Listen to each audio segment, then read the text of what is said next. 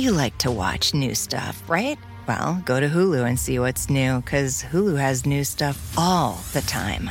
Like Vanderpump Villa, the new docudrama starring Lisa Vanderpump, where first-class luxury meets world-class drama. A new season of The Kardashians starring The Kardashians, of course. And Grand Cayman, Secrets in Paradise, the sizzling new reality show set in the tropical Caribbean. It's all new and it's streaming now on Hulu. Walmart Plus members save on meeting up with friends. Save on having them over for dinner with free delivery with no hidden fees or markups. That's groceries, plus napkins, plus that vegetable chopper to make things a bit easier. Plus, members save on gas to go meet them in their neck of the woods. Plus, when you're ready for the ultimate sign of friendship, start a show together with your included Paramount Plus subscription. Walmart Plus members save on this plus so much more. Start a 30-day free trial at walmartplus.com. Paramount Plus Essential Plan only. Separate registration required. See Walmart Plus terms and conditions. Hi there, this is part 2 of a 2-parter on federal housing in the United States. And while you can listen to it all by its lonesome, I do recommend that you hit pause, go back, and listen to part 1 on housing policy in the U.S. The federal government has not always been involved in housing, but once it got involved, the policies that it adopted shaped housing and home ownership in drastic ways. Listen to that one to help you better understand what we're about to talk about in part 2. Housing in Atlanta, Georgia. Because Atlanta had the first public housing, right? The very first, 1936, Techwood Homes, the federal government's answer to both houselessness and what it saw as insufficient housing, what it would call slums in the United States. And just in case you do skip part 1, I'll go ahead and not bury the lead. Techwood Homes was an all-white housing development. Atlanta also built all-black housing developments, but public housing was segregated as a matter of policy. So keep that in mind. Let's get into it. This is Civics 101. I'm Hannah McCarthy. I'm Nick Capodice. And to talk about public housing in general is nearly impossible. There are so many stories, so many different approaches and shifts across the country. I am choosing Atlanta because of the story that public housing residents created in that city.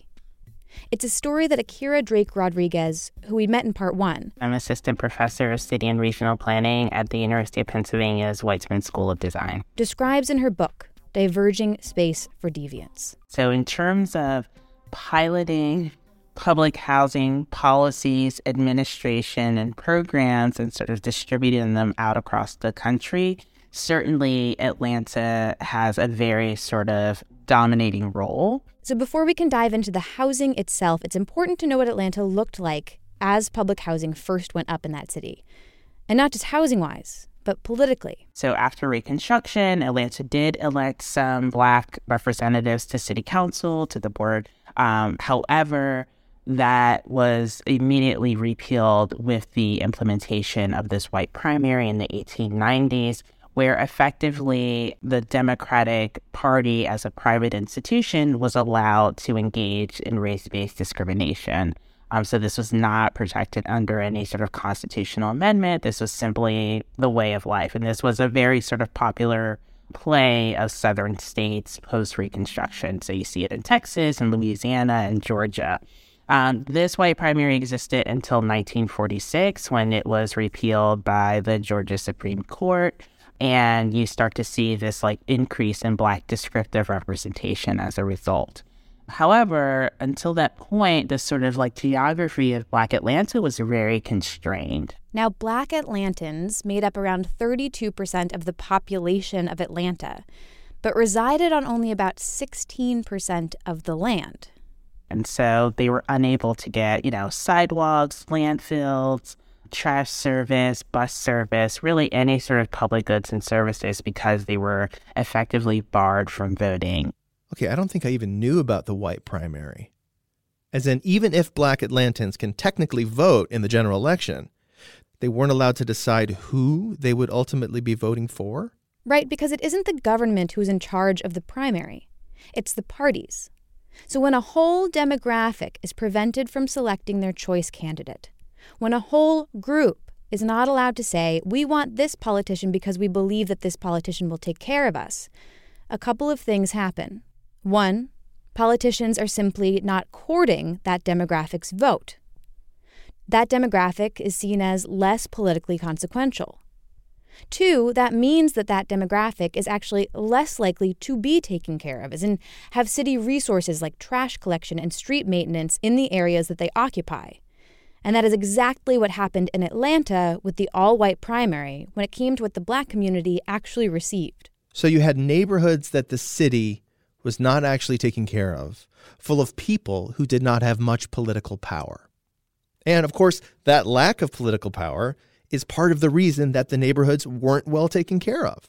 And at the beginning of the episode, I told you that Akira wrote a book. Its title is Diverging Space for Deviance. And I want to come back to that. I did wonder about that title, Hannah. Deviant usually has sort of a negative connotation. In this case, it's a term that Akira found in this political science article from the 1980s. Akira is specifically talking about political deviance here, which is a term I had never heard before. By that, she means people who deviate, who don't fit a certain standard of political behavior, who maybe don't vote as often, whose demographic is passed over in the political sphere, whose lives politicians don't feel like they need to represent. The deviant category, which was, unemployed, people who deal with substance abuse, people who are, single mothers, for example, those are considered deviants, especially because they do not participate politically in the same way. So these are not the most engaged voters. These are not the targets of political ads and campaigns. And so they are both marginalized in public policy, but also severely underrepresented.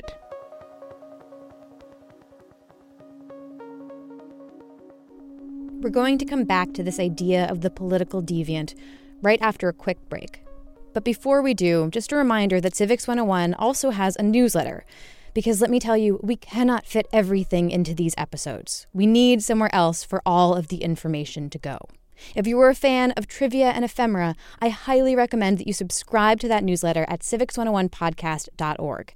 It's free, it's fun, it never has any ads, and we're not there to clog your inbox up. We're just there to talk. Again, you can subscribe at civics101podcast.org.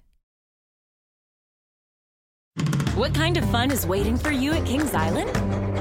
The holy cow, we're way too high and here comes the drop kind of fun. The make a splash all summer kind of fun. The I can't believe I ate that whole funnel cake. Let's get another kind of fun. But most importantly, at Kings Island, you'll find for the fun of it kind of fun. Don't wait to start your fun this season. Kings Island is now open weekends. Hey there, everyone. Hey, folks. The whole Civics 101 team is here in D.C. for a week. That's why you hear cars and stuff whizzing by. We are in the district to talk to the people that we talk about on a daily basis. And a lot of those people work in the executive branch. That is the largest employer in the world. And a lot of those people work in the civil service, where, after the assassination of James Garfield, it's a long story, they take an exam to make sure that they are the right person for their job. But if you run a business and you're not the federal government, the best way to search for a candidate isn't to search at all, but to match instead with Indeed. 93% of employers agree Indeed delivers the highest quality matches compared to other job sites. 23 hires are made on Indeed every minute, and their matching engine is constantly learning from your preferences, so the more you use it, the better it gets. And listeners of this show will get a $75 sponsored job credit to get your jobs more visibility at Indeed.com/civics. Just go to Indeed.com/civics right now to support our show by saying you heard about Indeed on this podcast. Indeed.com/civics. Terms and conditions apply. You need to hire? You need Indeed. Have you ever spotted McDonald's hot, crispy fries right as they're being scooped into the carton? And time just stands still. Ba-da-ba-ba-ba. We're back. This is Civics 101, and we're talking about public housing in Atlanta, Georgia. Right before the break, Akira was describing to us this notion of political deviance. And here's why Atlanta is such an interesting city to look at when it comes to public housing and its segregationist roots. Because Akira noticed something about a, quote, deviant population in the all-Black housing developments in Atlanta. I sort of dug deeper into the history of tenant organizations and the role they played in sort of taking the politically deviant public housing resident into a more sort of politically active and knowledgeable person. And so this was the idea, was to kind of understand how the politics of public housing changed over the course of the 20th century. And so what I was really more interested in was the sort of political activism and organizing of tenants over time and how that changed based on public housing policy. Tenant organizations, like when tenants come together to complain to the landlord about leaky pipes or what have you?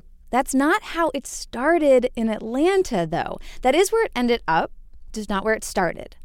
Like Akira said, tenant organizing changed as housing policy changed. So, for example, the first all-Black public housing in Atlanta went up around the same time as the first all-white public housing in Atlanta. It was called University Homes. And the relationship between the tenant organizations and the people managing these homes started out like this.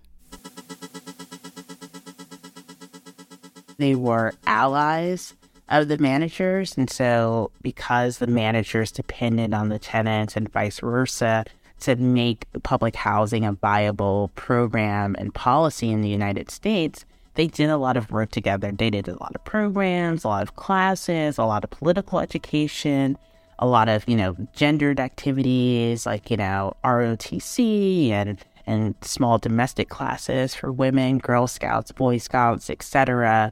To me, it was really important to study this history of public housing in Atlanta because the first Black public housing development opened in 1937 before the white primary had ended. And so they were able to get streetlights, they were able to get sidewalks, they were able to get good housing. They were able to get housing that was actually managed by Black people. So there was no white landlord. There were only Black housing managers and staff. So before the white primary had ended, meaning that Black voters still could not select their choice candidates, they could not get proper representation.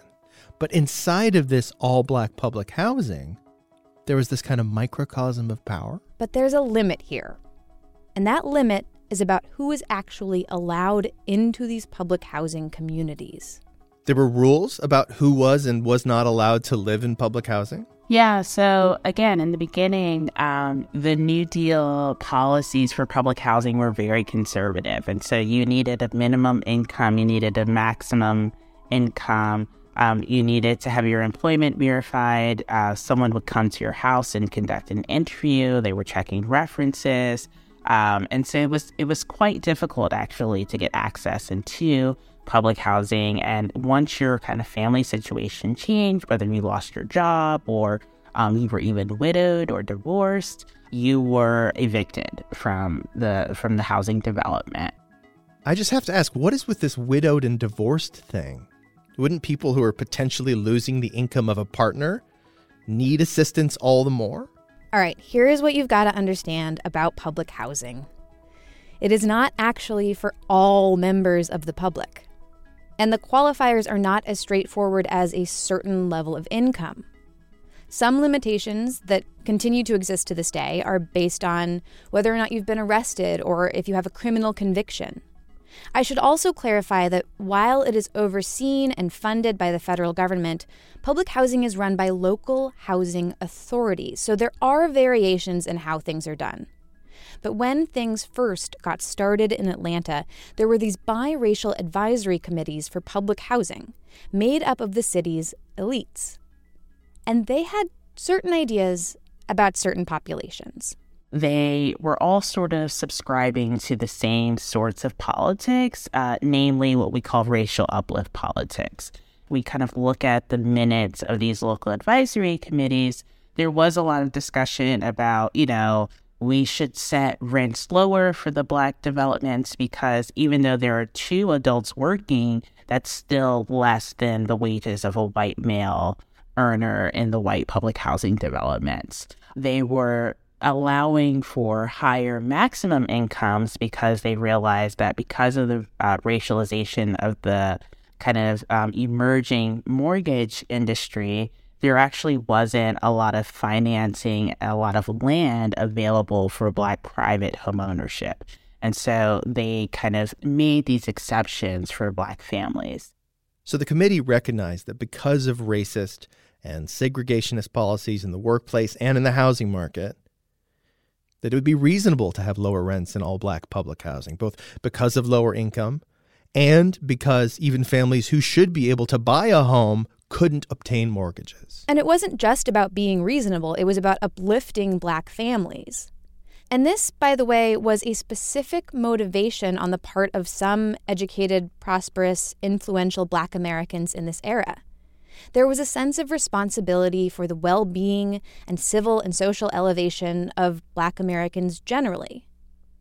But what well-being actually looked like could be limited. So, okay, lower rents for Black families. Agreed. But then when it came time for the sort of allowances around the number of individuals in the unit, meaning how many people can live in an apartment and in what situations, a woman named Florence Reed kind of makes this point like, hey, what about teachers? They're single. They have to be single. That's sort of the law at the time. They should be allowed to, they should be the exception. It shouldn't just be about full families. It should be about these single women, or at least allow for a single woman to reside with a family, as is often the case with people who take on caretaking duties in order to get room and board. Hannah, we definitely need to talk about compulsory singledom for teachers in a future episode. But back to this woman, Florence Reed.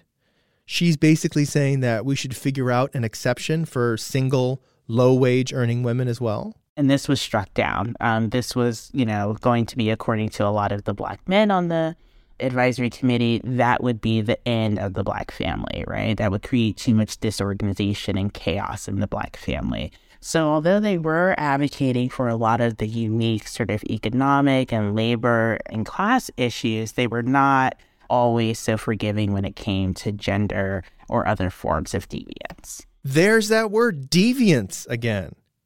So single women are a politically deviant population at this time? Even when public housing was fully funded, it was really just for people who couldn't afford to buy a house.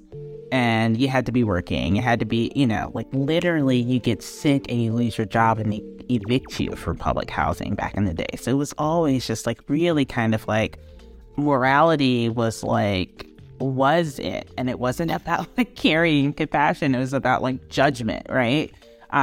You're not deserving enough of this benefit. You're not contributing to the economy, so you're not going to get any money in the end, or you're not going to be able to benefit. So this housing program, which was designed to give homes to Americans who needed them, was also designed to exclude disenfranchised and vulnerable populations, in part because of these value judgments about who was deserving of public housing. Who hit the moral or ethical brief? Honestly, that, in a nutshell, sometimes feels like the twisted history of federal financial assistance for low and no-wage people and families in America. But let's get back to how people used their situation to get what they really needed. You've got these all-Black public housing developments with all sorts of resources for the community. And not just the tenant community, but the surrounding Black community as well. They put in a library, they put in one of the second public auditoriums in the city. And so literally the right to assemble comes through this public housing policy. Once the primary is deemed unconstitutional in 1946, they are immediately registering voters in this auditorium and in this public housing development. So it starts off immediately as this sort of hotbed of political activism. This new high-density physical space ended up being crucial to political power in the community. Specifically, Akira found, among single women. But earlier you said that this concept of a single woman in a public housing apartment was not the advisory committee's idea of the right kind of family. That started to shift with the 1949 Federal Housing Act, which was passed with the goal of providing a, quote, decent home and suitable living environment for every American family, as the country entered a post-World War II housing crisis. It's basically Harry Truman's expansion of what Franklin Delano Roosevelt started. Suburban areas boomed while cities were viewed as increasingly unsightly. This was, by the way, 100% tied to increasingly white suburbs and black cities, and racism. And the act included money for cities across the country to demolish their quote-unquote slums. They were tearing down his house because San Francisco is engaging, as most northern cities now are engaged, in something called urban renewal, which means moving the Negroes out. It means Negro removal. That is what it means. And the federal government is an accomplice to this fact.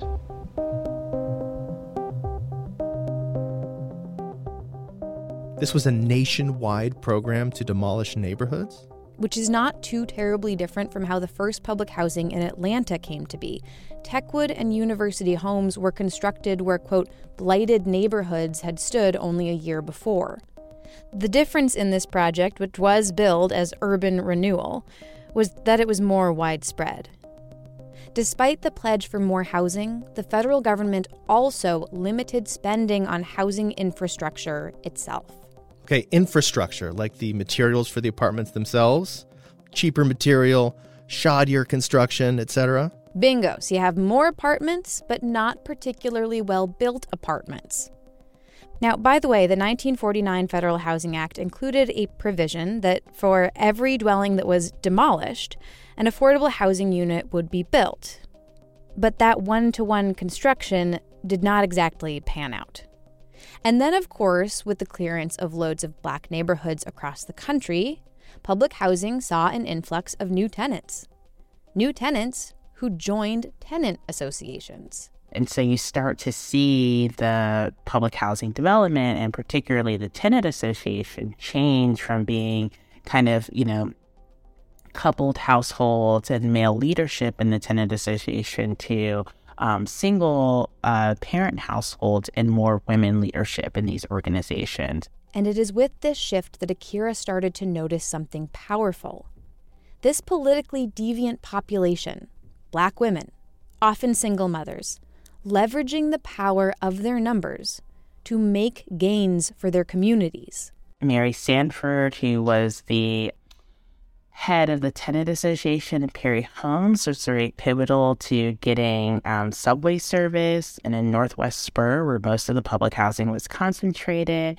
And Louise Watley, who also kind of was tenant organizer at Carver Homes, another major development in the Northwest. Susie Laborde, I write about her a lot. She was the organizer at Grady Homes, and she went to the White House and met with presidents and started Economic Opportunity Atlanta. Eva Davis, who also met with Jimmy Carter and brought a lot of resources to East Lake Meadows in particular. So you had these women who, because of housing policy, had needs that weren't being met. And so they pushed. They pushed for better conditions. But it also sounds like those conditions didn't stop at the apartment gate, so to speak.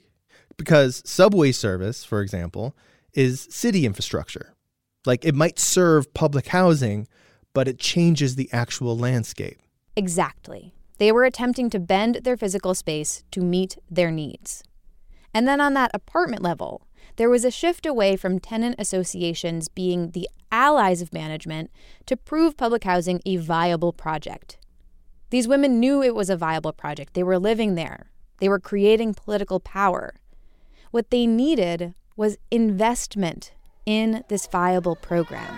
This project is 40 years old, the oldest one in the world, and it's also, too, the first one built and the largest one. And we have not gotten anything, and it's gone down. The community building look like a shambles. What are you prepared to do to see that these things are taken care of? Whatever action needs to be done, if we have to, whatever step we have to take further to go, we will. We are just tired. The people is really tired.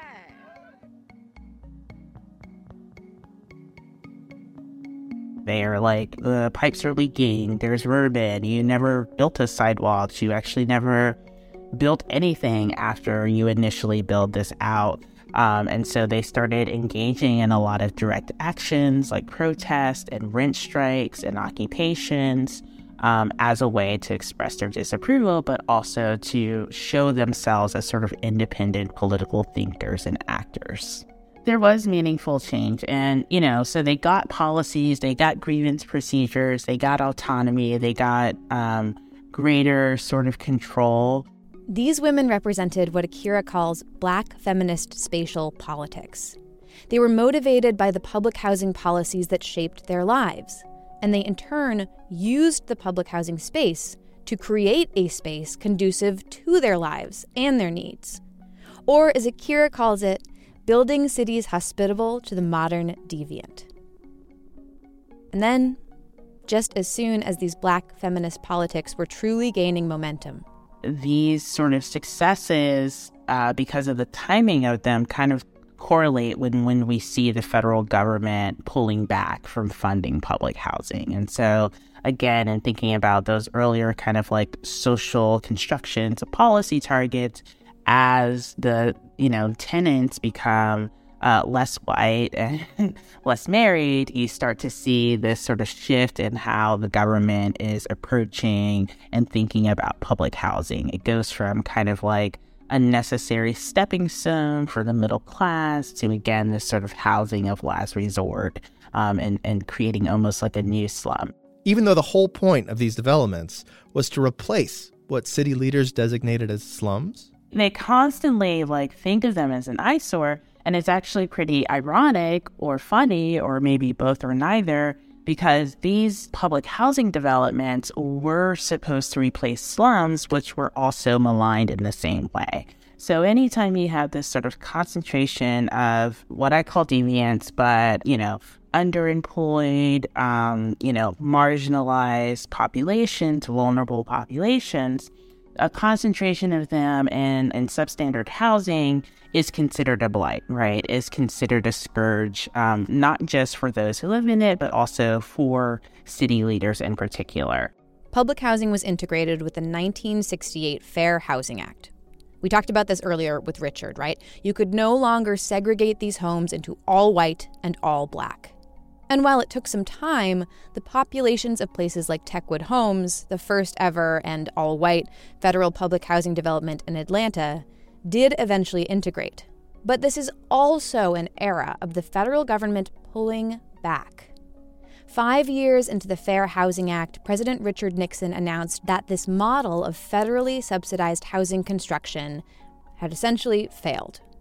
The new model, one that he promised to be a lot less expensive for taxpayers, would be to directly provide people with money to seek housing in the private market. Tenants were very protective of their property and really just wanting greater investment. When you have said that it's a government ghetto, maybe it is.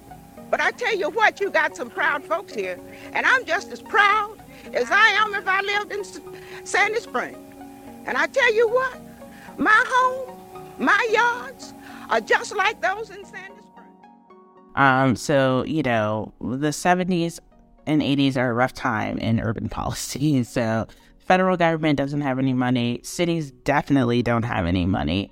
And so it is very, very difficult to get any new resources. No money, by the way, because of a massive recession in the 70s. So the physical conditions are deteriorating, but the community and the space-shaping power it created remained for as long as it could. All of them were really, really fierce advocates for public housing. They wanted to keep public housing, maybe they wanted to change the shape of it, change the funding, change the population, but they were very sort of adamant that public housing wasn't good and did not deserve to be demolished. Eventually, though, they would be. Between the housing voucher program, which was appealing to many public housing tenants, and the disinvestment of cities, this space for Black feminist politics was about to crumble. Literally. It was all kind of for naught. And so because of this very sort of constrained resource environment of austerity, you see these conservative politics emerge and eventually kind of contribute to the demise of public housing. And then in 1990, Atlanta, Georgia won the bid for the 1996 Olympics. the 1996 Olympic Games to the city of Atlanta.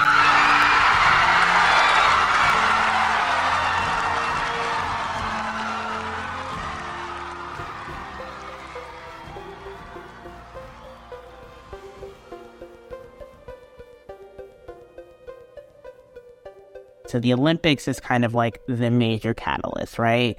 Investment is coming in. This is a mega event. The Atlanta Olympics was the first modern Olympics to turn a profit. They made $3 billion at the Olympics.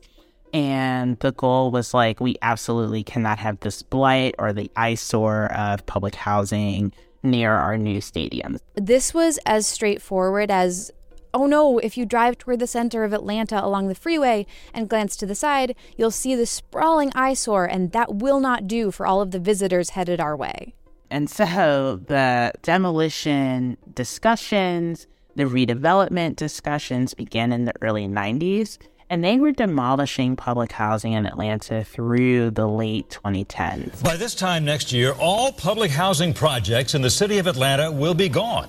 The Atlanta Housing Authority says it's ahead of schedule in reaching its goal to be the first major city. Check out our episode on the Olympics, by the way, for a clearer picture of what hosting the Olympics often does to cities and why it is not always positive. So there is this long, drawn-out process of demolishing these developments. And I should mention, not every city demolished all of its old public housing stock. Many still exist in this country today. But Atlanta did. But they had to replace it with something, right? Well, a few years before the Olympics, the federal government launched a program called Hope 6. It was designed to replace existing public housing with mixed-income rentals, smaller developments that are usually privately owned. Some of the apartments in these developments are rented at market value, and others at a more affordable cost for qualifying low-income renters. These low-income apartments can either be paid for with Section 8 vouchers or are simply available because the government gives that private company a subsidy to provide affordable housing. When you privatize the management, at least, of public housing, you're privatizing kind of like the leasing terms and leasing options, which means that you may meet the kind of like income requirement, but you have bad credit, or you were arrested, or, you know, you took a drug test, and so you're disqualified, or someone in your household hits these kind of strikes. And so that kind of lost a lot of population as well. Prior to even demolishing them, they were doing a lot of what was called the one strike rule, which was if anyone was arrested in the household, you could be evicted. And so you see these like changes in welfare policy, changes in public housing policy, all sort of happening at the same time in the early 90s. So the actual population that has to be kind of relocated or rehoused is shrinking every day.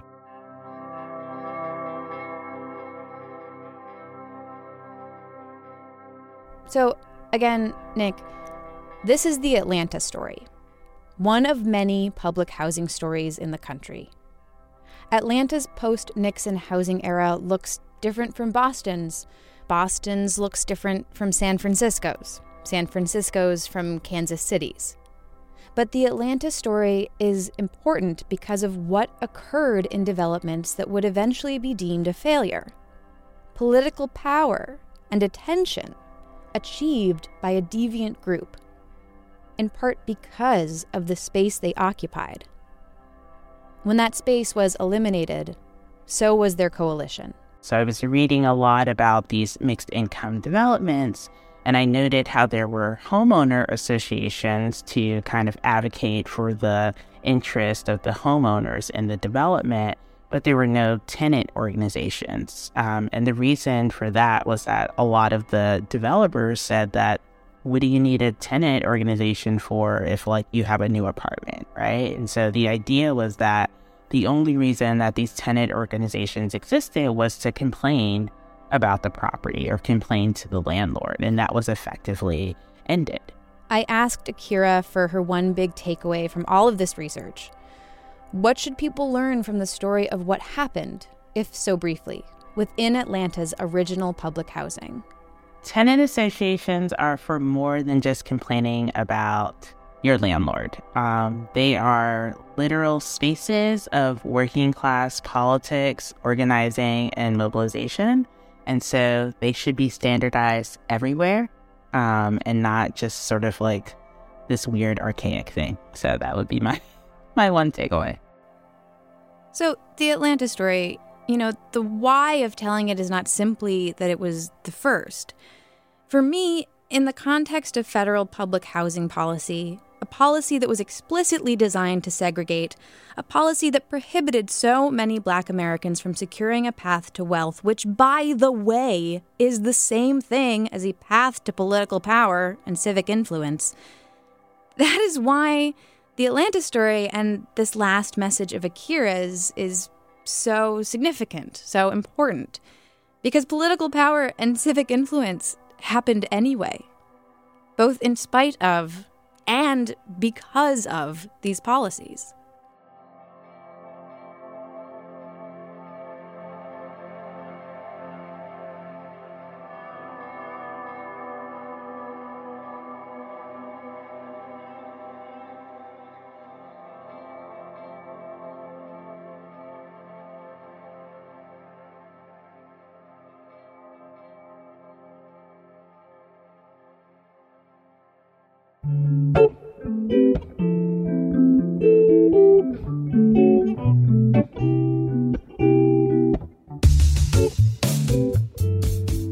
This episode was produced by me, Hannah McCarthy, with help from Nick Capodice. Christina Phillips is our senior producer, Jackie Fulton is our producer, and Rebecca Lavoie is our executive producer. Music in this episode by Anna Moya, Newell Teal Records, Ketsa, Xylo Zyko, Xperia, and Chris Zabriskie. You can listen to part 1 of this two-parter on federal housing by going to our website, civics101podcast.org, and clicking on episodes. It is there you will find all of the many, many other episodes that we have made, and you'll also have the opportunity to submit a question of your own. Part of our job is to answer them, sometimes in an episode. Civics 101 is a production of NHPR, New Hampshire Public Radio.